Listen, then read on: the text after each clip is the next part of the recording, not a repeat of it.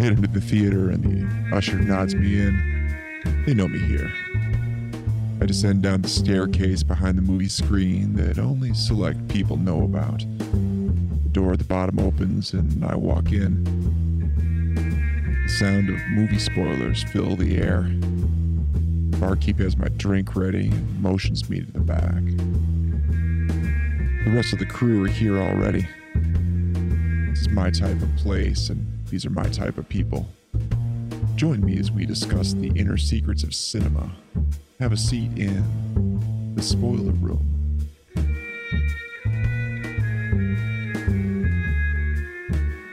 And yes, here we are once again. It is the spoiler room. Thank you for venturing down the stairs, pulling up a chair as we put a bookend to 1980, the musical month here for January. It has been an interesting ride, and we've got one more for you tonight that is very punk because it's different, definitely. I've managed to pick all these different musicals that are rather different from each other. This one's definitely a different one. It is The Blank Generation from 1980. And joining me once again in the spoiler room, I can use this officially, the official Rotten Tomato critic himself, the man, the myth, the one and only Mr. Ian Simmons is with us. Thank you, sir, for slumming with us tonight. Again, I'm never slumming it when I'm on this show. It's always great to be here. I love it. That's why I keep coming back week after week. And also, I was approved today. I'm not on there yet. I don't think. I still got to do something, but I appreciate the sentiment. Thank you. Little do you know, you're already on there, and they've got 3 reviews posted by you already. You didn't even know they're there. Oh no. Oh, you know what? There's gonna be some other Ian Simmons. I got the wrong email. They got the wrong Ian Simmons. No, they got. I'm gonna get an email tomorrow. Ooh, this is awkward. I'm sorry to inform you. Yeah. Speaking of sorry to inform you, Mark, what did you make me watch? You know, I always try to not always, but I occasionally try to get stuff that's out of my box of films that I ever watch. Okay. And that's part of the fun of doing this show is I like to come up with themes or ideas that force me to watch films I normally wouldn't watch. And Blank Generation is definitely one that would not even be on my radar if I hadn't noticed that it was a list of musicals that came out in 1980. And there's actually a couple other ones I could have picked, but I picked this one because it had the word punk in the title, and it's from Yuli Lamal, and I hope I pronounced it right, the director, and supposedly starring Andy Warhol. Folks, even in 1980, they were doing stunt casting. Okay, let's just put it that way. Yeah, I believe it was. I believe he is credited as in the opening credits with Andy Warhol. With Andy Warhol, as in, yeah, he shows up and he does eventually, but we'll get there. But do you want to try to give the synopsis of Blank Generation, Ian? I don't know if I can. The movie is only an hour and 18 minutes long. Yeah, so it doesn't overstay its welcome. Well, that's a matter of opinion. But so here's the thing. I feel like there's an hour and 18 minutes missing from this movie because it makes no sense. Even with within the context of scenes, the scenes make no sense. There's a punk rock kid named Billy who I think wants to make it as a musician. He teams up with a producer and a manager who get him gigs. There is a telejournalist named Nada, played by Carol Bouquet, and she is from French television. She's profiling him. Not from TV France or France French Chanel Think. Yeah, it's just from French. I'm from French television. She's crazy. Billy's crazy. They're all nuts. And she's profiling him, but they're also sleeping together.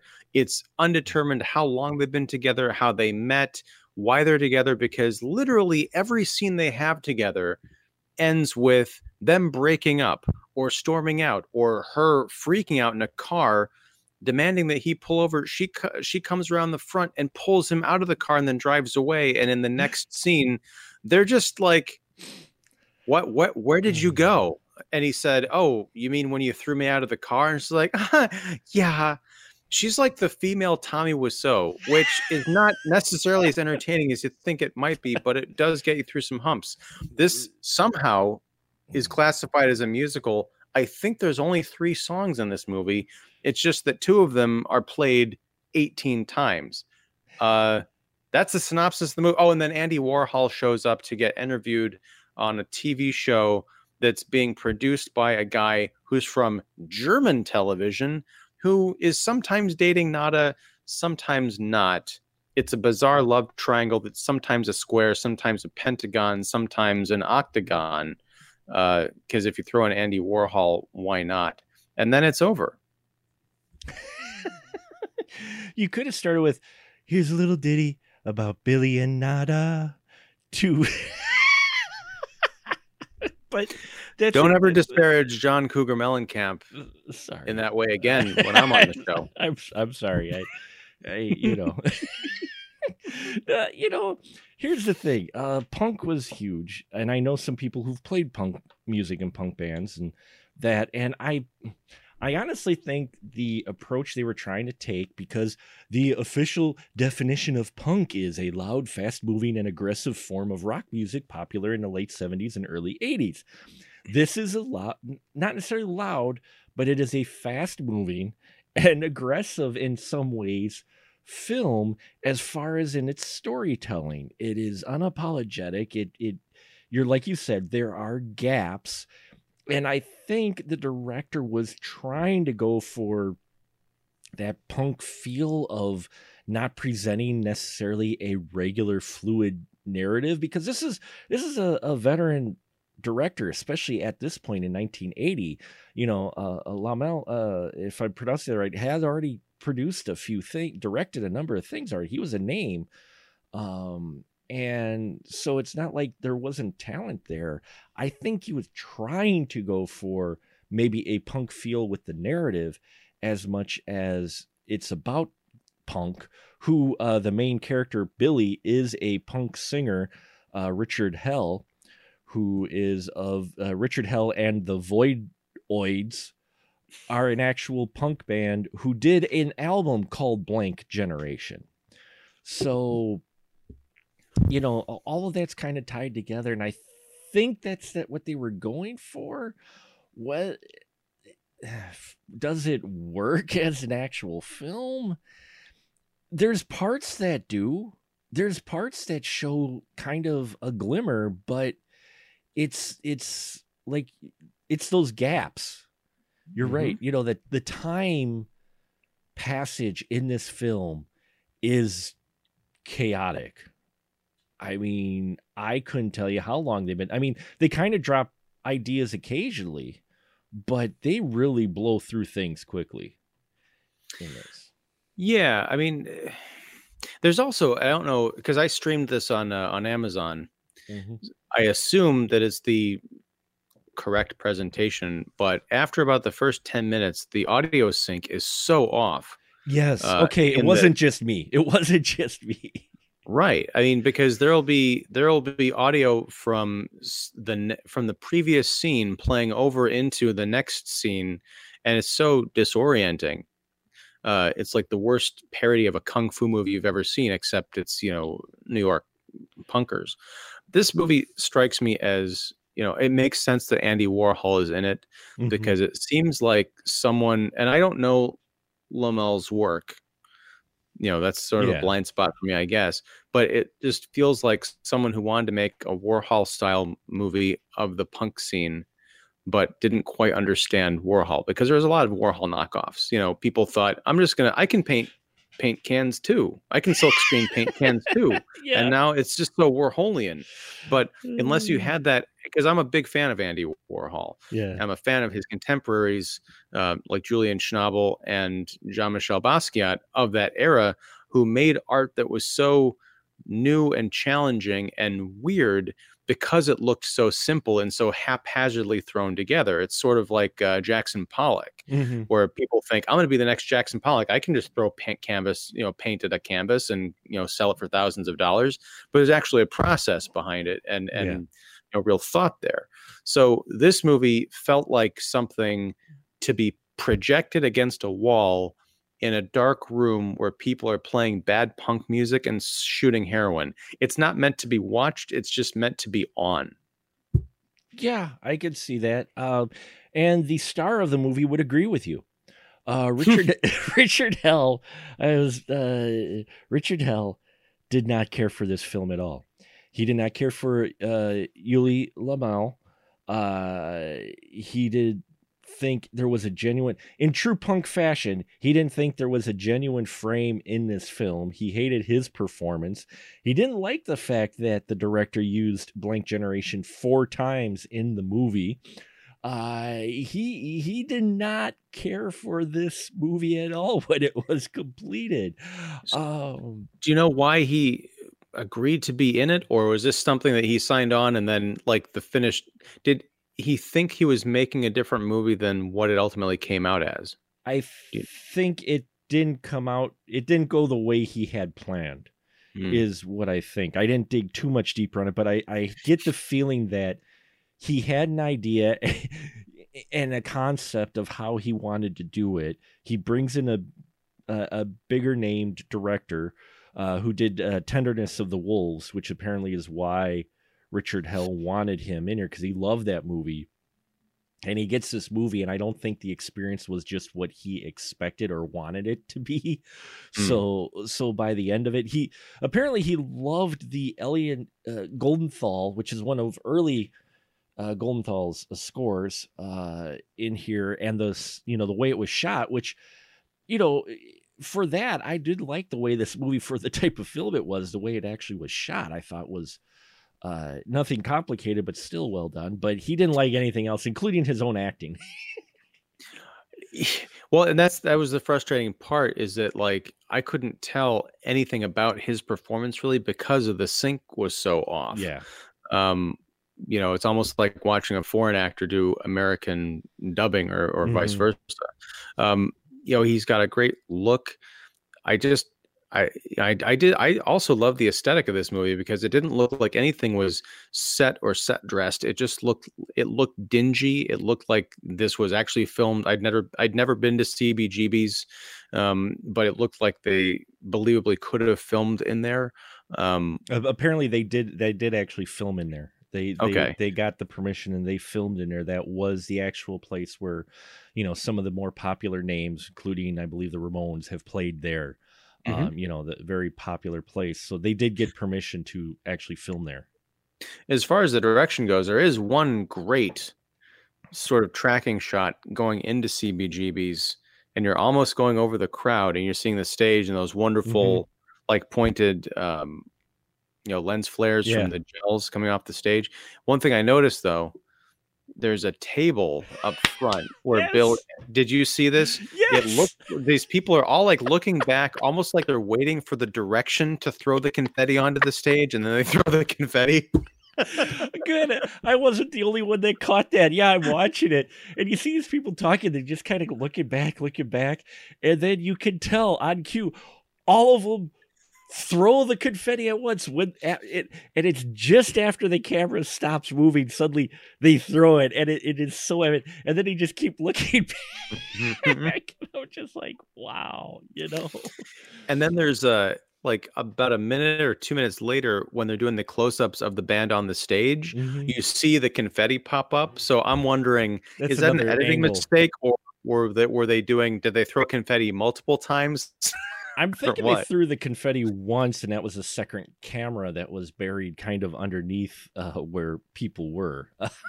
So, I mean... Yeah, it's just the timing was just so off because they should have cut right at that moment to that alternate angle. And it's just so weird because much like the on-again, off-again relationship with Nada, which, translates to nothing, which I think is appropriate.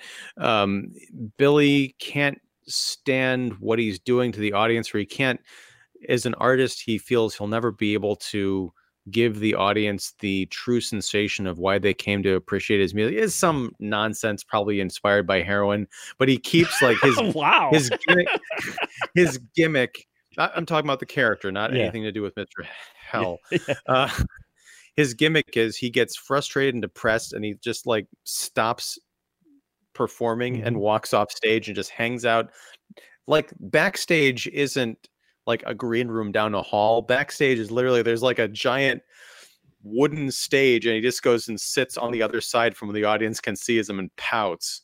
And that becomes like a motif in the film. It's very odd. I mean, when Andy Warhol shows up, the movie finally gets interesting and somewhat coherent, because there becomes a subplot where the German TV journalist who's sometimes sleeping with Nada, he's desperate to interview Andy Warhol because otherwise his bosses back home are going to be pissed.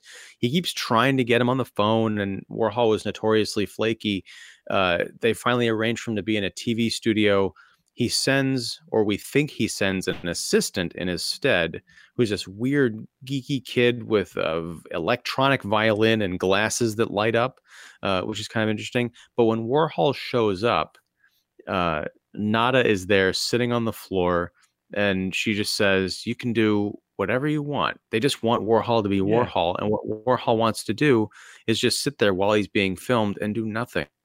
Just sit there in this giant fur coat and just like kind of look around and sulk. Well, and look at her. He wanted to take her picture. Well, when she finally, because there's like the minutes of just awkward silence, and the producer and the interviewer, the main interviewer, runs up to the control tower like he's just sitting there. We can't, this is nothing. And then we cut back to the floor, and Nada asks him a question and engages with him, and he starts talking. It's very unsexy, but it's very Warhol, just kind of quiet, soft-spoken weirdness. And then he's like, can I take your picture? And then it becomes an impromptu photo shoot. And I'm like, this is the best part of the movie here, and it's almost over. Yeah, it was the best part and most solid part of the film, because I loved that whole moment where you have the guy who's been bugging Warhol, which isn't going to work too well, but he's been bugging Warhol to interview him, and you had the producer, and I loved that moment that they leave because Warhol's being Warhol, and that's when he opens up, when it's him, with Nada, which, pardon me, okay, everyone, I'm just going to say, who could exactly blame him, though, either? When she's talking to him, he opens up a little bit because he's comfortable, because there's not as many people in the room. That could be also it. It's just he's able to have this more intimate conversation, which is what you feel has always been kind of the vein of, Warhol is this connection. And I love that. I love that whole scene for when Warhol shows up. Actually, it's great. The lead into it, when the guy with the goggles and the odd violin shows up and he's played, and everybody's like, who the fuck is this guy? They're like, that's not Andy Warhol. Who the hell are you? And they're like, oh, I'm Andy's assistant. He's running late, so he figured, he'd had sent me in his play. And they're like, yeah, I love the goggles. I love the violin. Yeah, that's great. Get off the stage. Did I imagine it, or did I miss something? Because I thought there was also a line where someone said, but Andy didn't send an assistant, or Andy doesn't have an assistant. Yeah, Andy doesn't. Like, how the hell did this guy even know to show up? Yeah, that was one of the lines they drop is, but Andy doesn't even have an assistant. Here's some explanation of how you feel the way you are, if you'll humor me on this. I found a bit, and apparently it was a terrible experience for Richard Hell. No one knew what they were doing. No complete script was written. It was a rough sketch of stories. Pages would be written by the director the day of and given to the cast. The director would also come up with new plot lines, such as the search for an interview with Andy Warhol, and new characters out of the blue, such as the Lizzie character, who was also his wife in real life. Director or Lizzie? The director. Susan Love was the director's wife. She showed up in a number of his films. Lamel tried to say too many different things, which Richard said all gave the movie a disjointed, random feeling since none of the scenes really connected with one another and they were barely fleshed out and put on screen. So Richard Hell and you should sit down and have a smoke or drink together and talk, talk about how they did not care for this film. There are glimmers. The whole sequence with them actually in the studio, from when the guy with the goggles shows up to Andy Warhol, and that whole sequence, I think, is probably the best sequence in this film, because the film feels like it actually takes a beat and is doing something more than just this random relationship back and forth constantly between Billy and Nada. Yeah, and I think that in the hands of a better, I guess, an actual screenwriter or someone who had written a script and stuck to it, that could have been, a great catharsis for the movie. Mm-hmm. I mean, I love the very end where, even though it doesn't make a lick of sense, Nada has to fly back to Europe, or her German boyfriend does, and Billy is going to drive her to the airport, and she wants him to come with, but then she doesn't, but then she does, and she leaves to go be with Billy. She breaks up with the German guy, like almost at the gate, and then she goes back to the car to be with Billy, but he's driven off. Yes. And by the way, then she walks back into the terminal and we see the German guy. It's not even clear to me if he saw her and just like, well, you get what you deserve, or if he just turned, like it was a coincidence, he turned and walked away, and maybe she's going to go after him and be like, but I have no one else now, so I'll be with you, German man. Well, that's the director. So was him. He wrote himself into the script because he got tired of Richard, of a lot of the focus. According to some people, because he got tired of all the focus being on Billy, he wrote himself into the script to be her love interest. So the guy who brought him onto the project to direct got tired of the star of his own film taking up so much of the attention. Yeah, Richard Hell pulled Lamel in for this, chose him because he loved his style, and the director didn't like all the attention going to the star, according to some people's account of the motivation. Whatever the motivation, apparently he just wrote himself into the film to be the love interest of Nada, which, also could be on a creepy level because, he's like, oh, I'm gonna write a love scene with the attractive French actress I have cast in this film, because I'm the director. Yeah. By the way, this movie is not punk rock. It's disjointed. It's messy. Yeah. But if it was really punk rock, and this is sound terrible, but aside from some F-bombs, it's very PG. It is rated.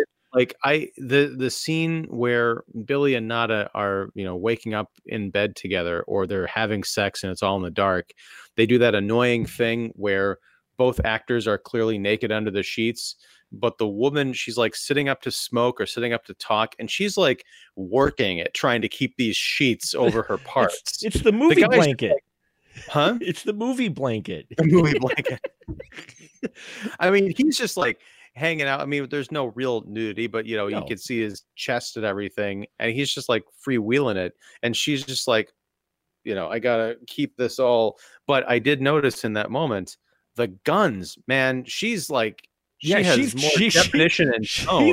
She's got the guns in her arms. She looks like she could beat the crap out of someone.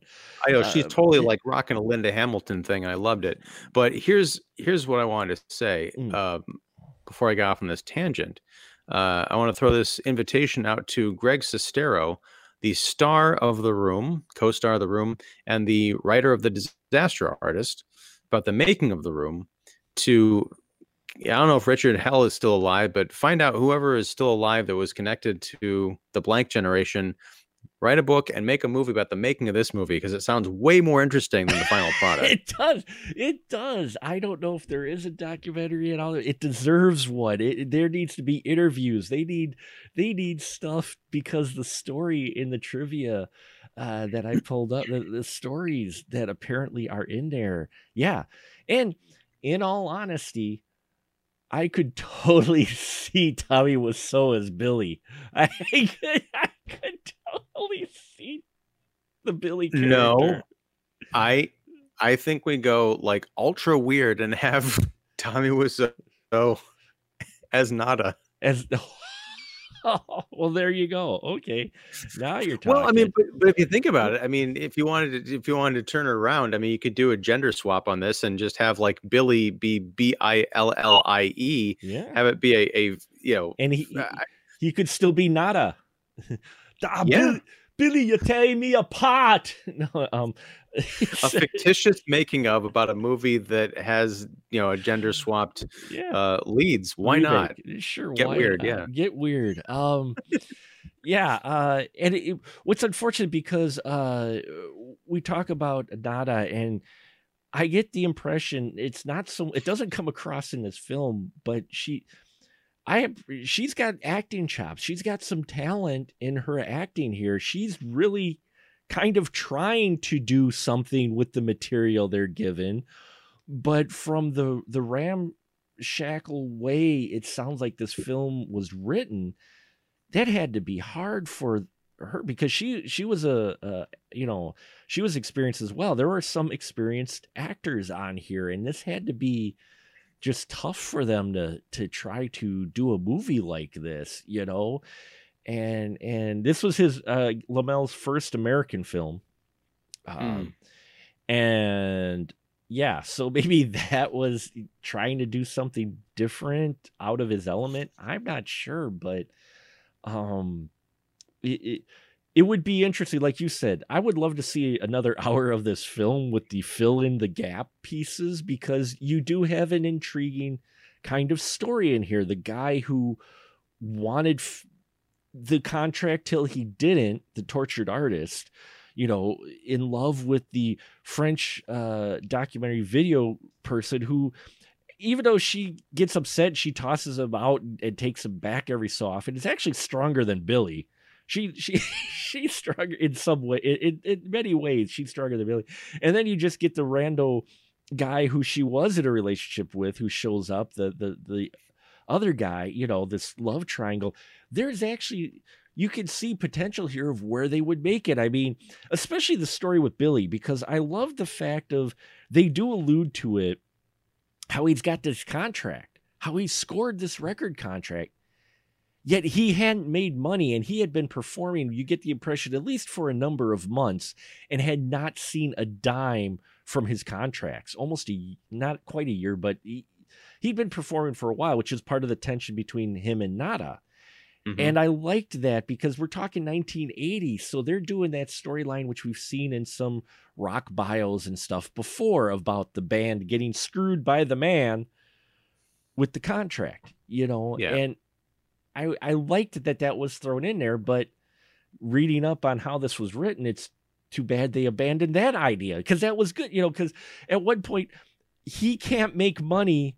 He can't pay for rent. He's been living with Nada, who we get the impression has been making the bank and been paying the bills. So the record company puts him up in a loft with some other artists. Ian, this whole thing, I liked the statement it was possibly making about rock and roll fame, but what did you think about that? I mean, it's, you know, honestly, I was so disconnected from everything that was going on that I didn't understand. At a certain point, I almost didn't understand what I was looking at. Sure. Like, so that was Nada's apartment, the big luxury sprawling place. I don't understand. Like, maybe she's supposed to be a big deal, but what is French TV? Is she Katie Couric, or is she like a cub reporter from a local, you know, Nice TV station? Because like, I don't understand how she's affording to live there. But I do like when Billy gets sent to that kind of flop house, I did notice that in the room, one of the details in the very background was a scale. And like, that scale could only have been used for cocaine. Like There's No, no one else in come there has on. need for a scale. Now, not every punk band had drugs. I almost said that with a straight face. I was gonna say Green Day was an anomaly, Mark. Though some people would say Green Day punk. What? No, just kidding. Punk pop. I can't even say punk it. Pop, pop yeah, punk, punk Funko Pop, Funko Punk. There you go. Funko Fop. It's kind of neat, but like with everything else, they're half-baked ideas that would have been great to see fleshed out in a better movie. The highlight for me, aside from Warhol, was I don't know how much a fan of the movie Pump Up the Volume you are. The Christian Slater movie. There's a song that gets played in here mercifully only 2 times, I think, called Love Comes in Spurts, that was featured in Pump Up the Volume. Like, my ears perked up. Like, I was like, like Scooby-Doo ears. When I heard this song, I'm like, this movie just registered on my scale. I'm giving it like a 1 out of 5 now because I heard that song. No, I like this movie better than a 1 out of 5 if I had to give it any kind of a rating, but it's disappointing. It reminds me of a movie that came out around the same time called The Decline of Western Civilization, which was about, early punk, and it had that same kind of grimy aesthetic, the same obnoxious bands barely singing music in dingy clubs that barely count as places of business, but it had that real grimy fuck you spirit to it that this movie feels a little bit too safe in order to fully pull off. And I think it was Penelope Spheeris might have done Decline of Western Civilization. I'd like to see her do the narrative version of that documentary, even including Billy and Nada. I think she could have made something magical out of that. Yeah, she could have. And I think that's the tough part watching this film is you can see the potential here, and there's sparks and there's moments that never come to fruition. They're there and they're gone, and you're just like, I'd love to stick with that. I'm sitting here fascinated when he's in the flop house. I'm kind of fascinated by the other randos that are staying there as well with, supposedly on the record company's contract or dime, they're staying in this place as well. He runs across this character, Lizzie, who's played, as I mentioned, by Suzanne Love, who's the director's wife, who has this interesting philosophy of how she is, covering him similar to the way Nada wanted to, but in a different approach. Well, I'm just going to experience this with you until someone else comes along, and then they're going to, right. Yeah. Like the photography thing. Yeah. The photographer. Yeah. Was it video or was it video? It was video. Okay. Yeah. Cause she's like, I run into you now. I'm going to record you until someone interesting comes along. I'm going to follow them. Yeah. That's kind of cool. It's almost like the birth of reality TV / YouTube, Instagram fame. Like, going back to Warhol's, everyone's going to be famous for 15 minutes in the future. Yeah, exactly. And her character, I'm like, oh, we bring her in here. She's an interesting character. Unfortunately, she gets put by the wayside as well. It would have been interesting to see more conversations with her, because there's a really awkward cut when he first meets her. And then she comes to his place because she's filming him, because she's decided this is going to be her subject of her video. And he just has no say in it, which I kind of loved about that, with her character. It was just, I'm going to film. And in fact, there's a scene where he's coming into his loft and she's filming. She's like, oh, that didn't show up right. Could you go out and come back in again? Totally breaking kayfabe, totally just breaking, she's totally not trying to capture reality. She's trying to do something different. But you think they're going to do, talk something. And then all of a sudden there's this cut, and Billy suddenly is spilling his guts about Nada to Lizzie. But then we cut back later and Lizzie's sleeping in his bed. and they're apparently implied that they've got the relationship going on, because German, you know, her reporter love interest shows up and takes her away from Billy, and so she's staying in this nice posh type of hotel room with him, and which is, I don't understand, because her place was bigger. So and it shows you folks that 1970 or 1980 was tough if you ever wanted to make your own sex tape, because the video camera had to have this really long ass cord to the deck. There's a scene where she's a video person, which is awesome. She's using video technology, and she takes it into their bedroom so she could film him. And this was early in the movie, and you couldn't tell if this was just a random hookup that these two just decided to, you know, go out, because there's nothing leading up to it. It seems like they first met each other in a recording booth, and suddenly he's in her apartment and she's sitting on top of him with the camera interviewing him. But there's this long cord going to the deck by their TV, and I'm just chuckling, going, oh man, the challenges of shooting video back in the day, you know. Well, that was an interesting scene too, because it very quickly they start wrestling with each other for control of the camera. Yeah. Right. And it's kind of almost like foreplay, but at the very end of the film, one of the other really effective scenes is this bizarre montage set to really creepy and sad music, where we're watching. It's not even stuff that not a film throughout the movie. It's some of that stuff, but it's also just like grainy versions of scenes that we've already seen from the omniscient point of view, put together in a montage that also makes no sense, but it's beautiful to watch, and kind of, like I said, it's creepy. But when we see that wrestling scene earlier in the film, when we'd seen it, it wasn't that well lit, but it was still, you could tell it was going on. Right. In the montage at the end, it looked like it was a struggle. Like if you'd just seen that with only in that context, you'd be like, am I watching a sexual assault here? You know, mashed up with punk performances. What is this nightmare? I was thinking that through the entire film, but it really, you know, what is this was driven home at the end. and he liked Knight of Cups, everybody. No, just kidding.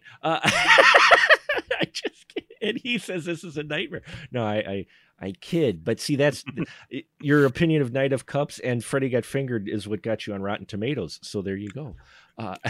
I've never officially spoken about Freddy Got Fingered, but that's coming soon. It's coming soon. That might even make it on the tomato meter. That would make it on the tomato meter. You're gonna bump that puppy up to fresh. Look at you. No, I'll probably get it to 1%. But there fits and spurts. Really, this film is in where you get these great moments, but nothing ever comes of it. Even this relationship between Billy and Nada, where Nada is more confident in what she does than Billy. I mean, there's this kind of role reversal just a little bit in the relationship, in which she is like the one controlling everything, and Billy is kind of the waffle guy who he got his contract and immediately regrets it. She's interviewing him on his chest, and he's like, what are you going to do with the big contract, everybody? He's like, do something else. He gets it, and fleeting, whereas she's successful and she sticks with it because she likes being successful. Right. I mean, they're almost mirror images of each other in terms of professionalism and emotional stability. Mm-hmm. She is a consummate professional. She's constantly doing her job, and from what I can tell, doing it well. But in terms of emotions, she's a complete basket case, because she's the one initiating all of these breakups and getting back together.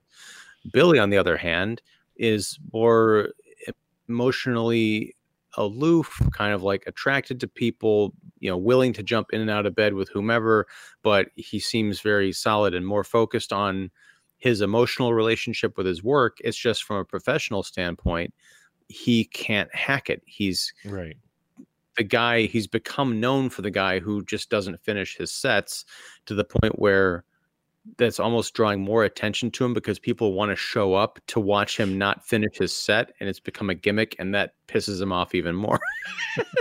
Now that is a little punk. That is a bit punk there. It is fun. You could explore that in a movie, you know.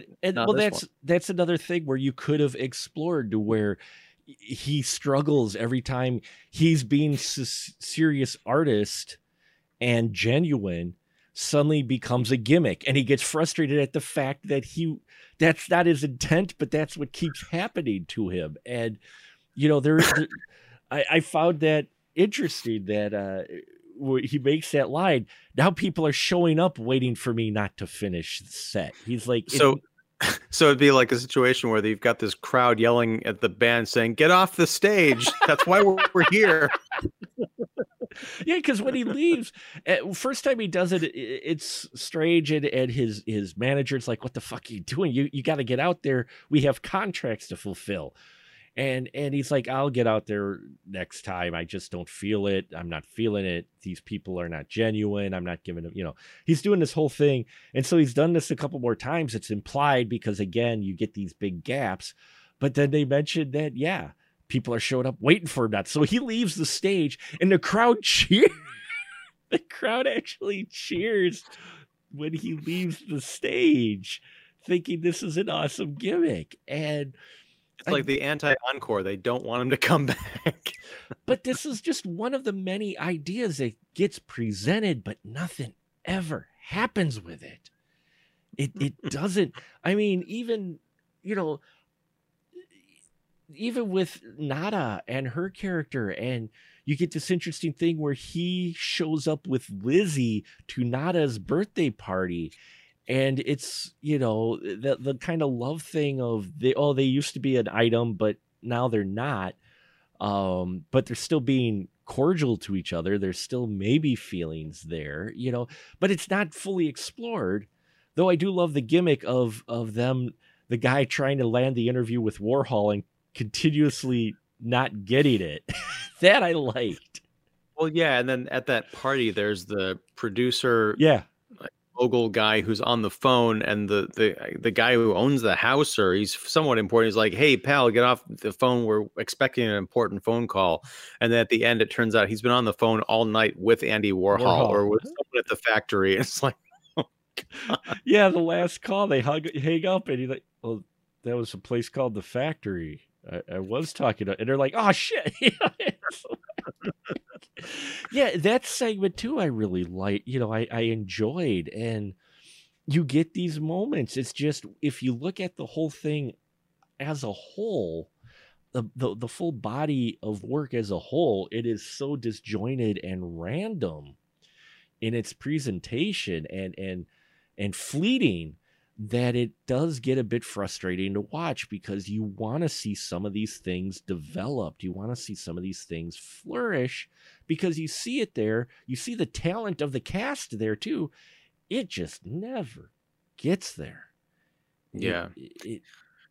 Yeah, you know, so yeah, I know I made the statement at the beginning that it was punk, maybe a little bit, but mostly it's rushed and makes you wonder what the director was thinking in his approach to this, you know? Yeah, I mean, it could be a punk rock spirit ultimately, because it is kind of thrown together, and it's got the attitude of like, you know, you don't have to watch this, right, but you're gonna. I love that they kept Warhol till the very end as sort of a mystery, because you kept wondering, okay, is he going to show? Is he like a cameo as a waiter or something, or is he actually going to be in this damn movie? So in that way, it's very savvy.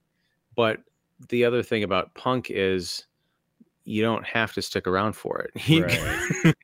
If you don't, no one will fault you for not sticking around for. They don't care if you stick around for it. And maybe that's the attitude they were taking with this, was you watch it or not, I don't care, I'm making it. If you don't watch it or get it, well, that's your problem, not mine. Right. And I don't know a whole lot about the punk scene, but I don't know that anyone has ever made an hour and 18-minute punk song, which is what differentiates a punk song from a punk movie. At a certain point, you have to get rid of that idea of, I don't care if you watch this movie, because it's going to go on for an hour and a half, and you've got people like us who don't walk out on movies, especially if we're going to talk about them. We have to endure them. And this was definitely an endurance test. It's not like if I sit through this entire 3-minute song of people ripping off the Ramones and just like shitting themselves on stage, I'm not losing the entire afternoon. No one shit themselves on stage in this film, though, you know, it'd be interesting, I think. It would have definitely, it would have made it. Yeah. It would have made it. Suddenly just elevated this film. We just drop a deuce on stage and suddenly it goes to like a 5-star, a fresh meter rating. Well, no, it goes from a 1 to a 2. 2. Oh, sorry. There it is. Yeah. I will wrap it up because no, there isn't a whole lot to this film. It thinks there's a whole lot to it. You get the feeling like the director is making something. It's in the spirit of The Room in many ways, in that it had kind of that feel of the director, you feel, thinks he's making just this, you know, wild like art or whatever, and you're watching it going, this could be good. It's not though, and the wasted potential, I think, is what's the most frustrating part of this film is that with just a little bit of extra care, this would have been a solid early 80s punk, you know, movie about a punk band. I mean, it could have been a lot more solid than it was, but I think that's the distinction between something like this and The Room, because part of me was thinking like this would be great to watch as like a midnight movie at the Music Box or something, but I don't know that it would be, because what you just said there is the key. There's potential for this to be at least a really good movie. There's no potential for The Room to be a really good movie. That's true. For exactly what it is, which is an entertaining, terrible film. Right. This movie is just kind of boring because you're watching like none of this makes sense. I can tell that there were problems behind the scenes and in front of the camera, obviously, but no one bothered to clean it up before releasing it to the general public. So it's just easy to tune out. Yeah, it's a shame. Here's a question though. Yeah. I know there were 6 musicals that came out in 1980. This is the 4th we've talked about, and 2 we didn't. How is this even classified as a musical? It's a movie with music that is about music, and it has music in it, but I don't know. Is this a musical, really? And this is my apologies to everyone because it's classified everywhere that I look. It has the tag of as a musical. And I don't know how, because I mean, yes, there's musical performances in it because it's a movie about a band, so you're going to get that. But that's an interesting question. That doesn't necessarily make it a musical just because it's a movie about a band necessarily, you know, because they're a band, they're doing the music. It's not like this guy is arguing with Nada and they suddenly bust into some punk song while in the car. All the music happens normally, occupationally. Yeah, I feel like, I don't know what the criteria is for musical, but I feel like if this movie is a musical, you also have to say that Spinal Tap is a musical. But you never hear about Spinal Tap. You only hear about it as a mockumentary or a comedy. But they share that same kind of a thing where it's about a band, and the only time you see music is in either archival footage of the previous incarnations of the band or their current stage acts. So, yeah, I don't know. I'm having a identity crisis here. Again, I had never seen this film before. I thought it sounded interesting.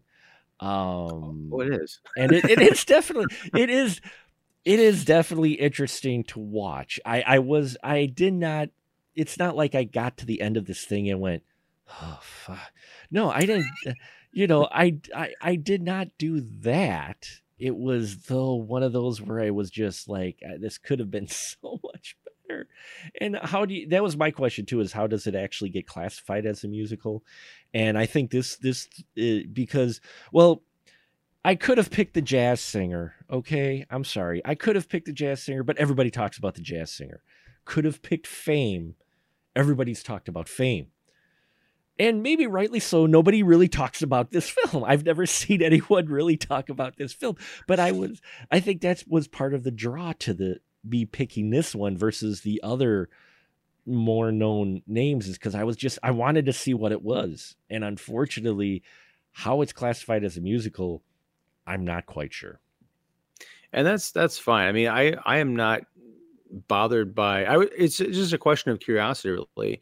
And because if someone out there wants to say this is a musical, I'm not even from an argumentative standpoint. I'm curious to hear, what those criteria are. But I'm glad I watched it. Yeah. I've never seen the Jazz Singer or Fame, so sorry.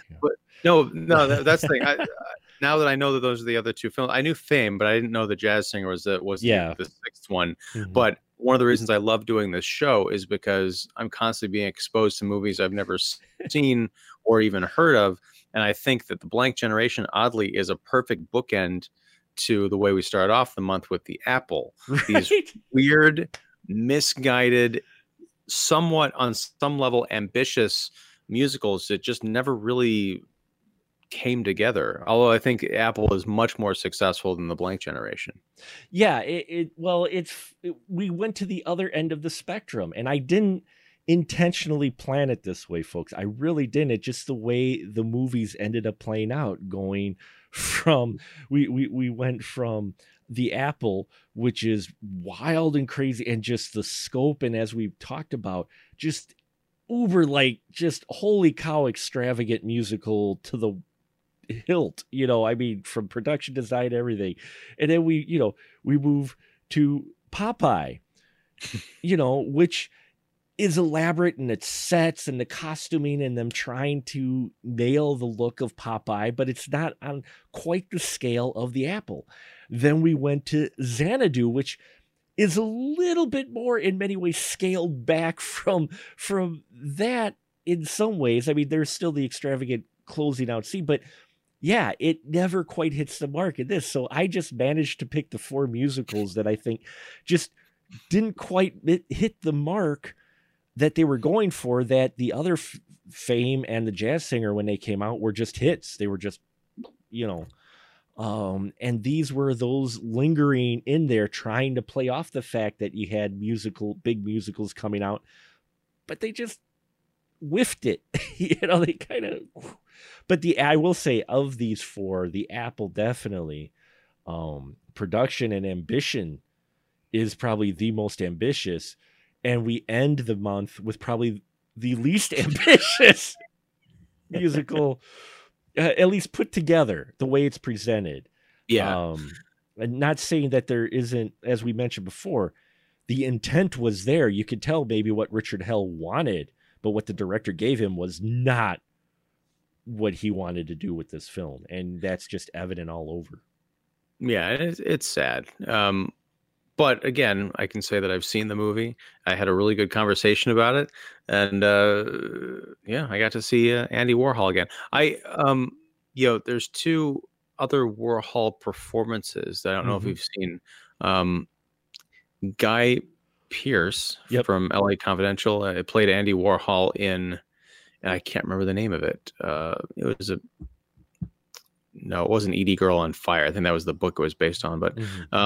And then there was David Bowie played Warhol in Basquiat, which was a great Warhol performance, kind of an interpretation and not so much a direct homage, but he got the weirdness down for sure. Well, it's Bowie.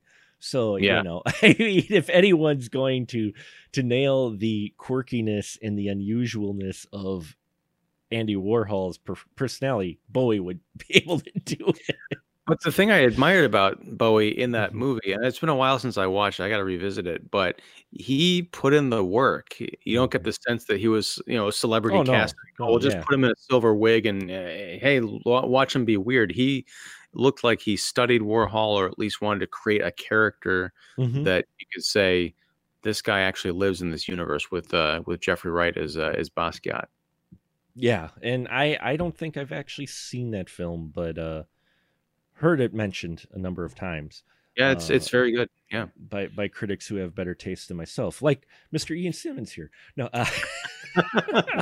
but no, I'm glad I got to watch it too. I mean, it's now when I'd revisit it all, but I find films like this interesting. It was an interesting watch. It was okay. So you can't say that this was just horrible. It just could have been so much better. So yeah. there you have it, folks. Blank Generation, definitely an entry into the 80s musical and a great way to end this. And now this is where I give the floor to my guests. So License to Shill, Mr. Rotten Tomatoes critic, Ian Simmons. Don't introduce me like that on every show. I won't. I just do it at this time. No, I'm very happy for you with it. But yes, Mr. Ian Simmons, the floor is yours. License to Shill, please. Well, thank you. Before I get to that, I just want to mention, it just came into my head, the name of the movie I was struggling for with Guy Pearce and Andy Warhol. Sienna Miller played this. She was the star of that film in a movie called Factory Girl. I think 2006 or 2008 or something. Yeah, very interesting. But I'm Ian Simmons. You can find me at Kicking the Seat, which is kickseat.com. Also YouTube, which is Kicking the Seat on YouTube. I do movie podcasts a few times a week. And as Mark mentioned, I'm now going to be on the Tomato Meter. I don't think you can find me there, but I'm just because I got a few more steps to officially get on there. But soon. And every Friday, for as long as it's on, doing a live stream, the WandaVision recap on the Kicking the Seat YouTube channel, 8:30 p.m. Central, watching the episode and talking about it with some critic buddies. And Mark has been kindly enough to join in on the chat and give us a lot of stuff to think about and talk about. So, we'd love to have you join us on Friday. And that includes you too, Mark. that guy. Be that guy, Yes, and I have to go back and redo before I threw your name to you. That we would like you to join us as well. Soon to be Rotten Tomatoes applicant, Mark. Oh God. You're really gonna see now that you went on record and put that out there for my wonderful listeners. Now I'm gonna have to do it because now you've committed me to it. Even if I wasn't going, I'm gonna hold you to it. You're gonna hold me to it, aren't you? I will Zoom call while you fill out the application to make sure it gets done. Also, I just want to welcome all our new subscribers. Somehow we've jumped quite a bit in our RSS feed and our new subscribers out there. So welcome to all our new listeners. Not a coincidence necessarily that we did a Canon film and suddenly we jumped in some listeners. So if you are here for a Canon film, you do not have to wait too much longer. Here, check this out. Next month, tune into the Spoiler Room and prepare to be judged for I Am the Law month. First up is another Canon fodder special as we take a look at the Canon Group classic Cobra. But that isn't the only Sly Stallone cop flick we take a shot at. We'll head to the future to get arrested by the Demolition Man. Somebody put me back in the fridge. Then we'll be judge, jury, and executioner of Judge Dredd. Throw down your weapons and prepare to be judged! Then things will get gritty as we fly with Nighthawks. Make sure to subscribe to our podcast so you do not miss a single episode of I Am the Law February in the Spoiler Room. Yes, it is a month of Sly Stallone cop films that I'm looking forward to doing, and the crew seems very excited about it. So I hope you all are out there too. Thank you. I'm very humbled by our numbers, and that we'll say is that. So we'll just say now a good night, everyone. Good night.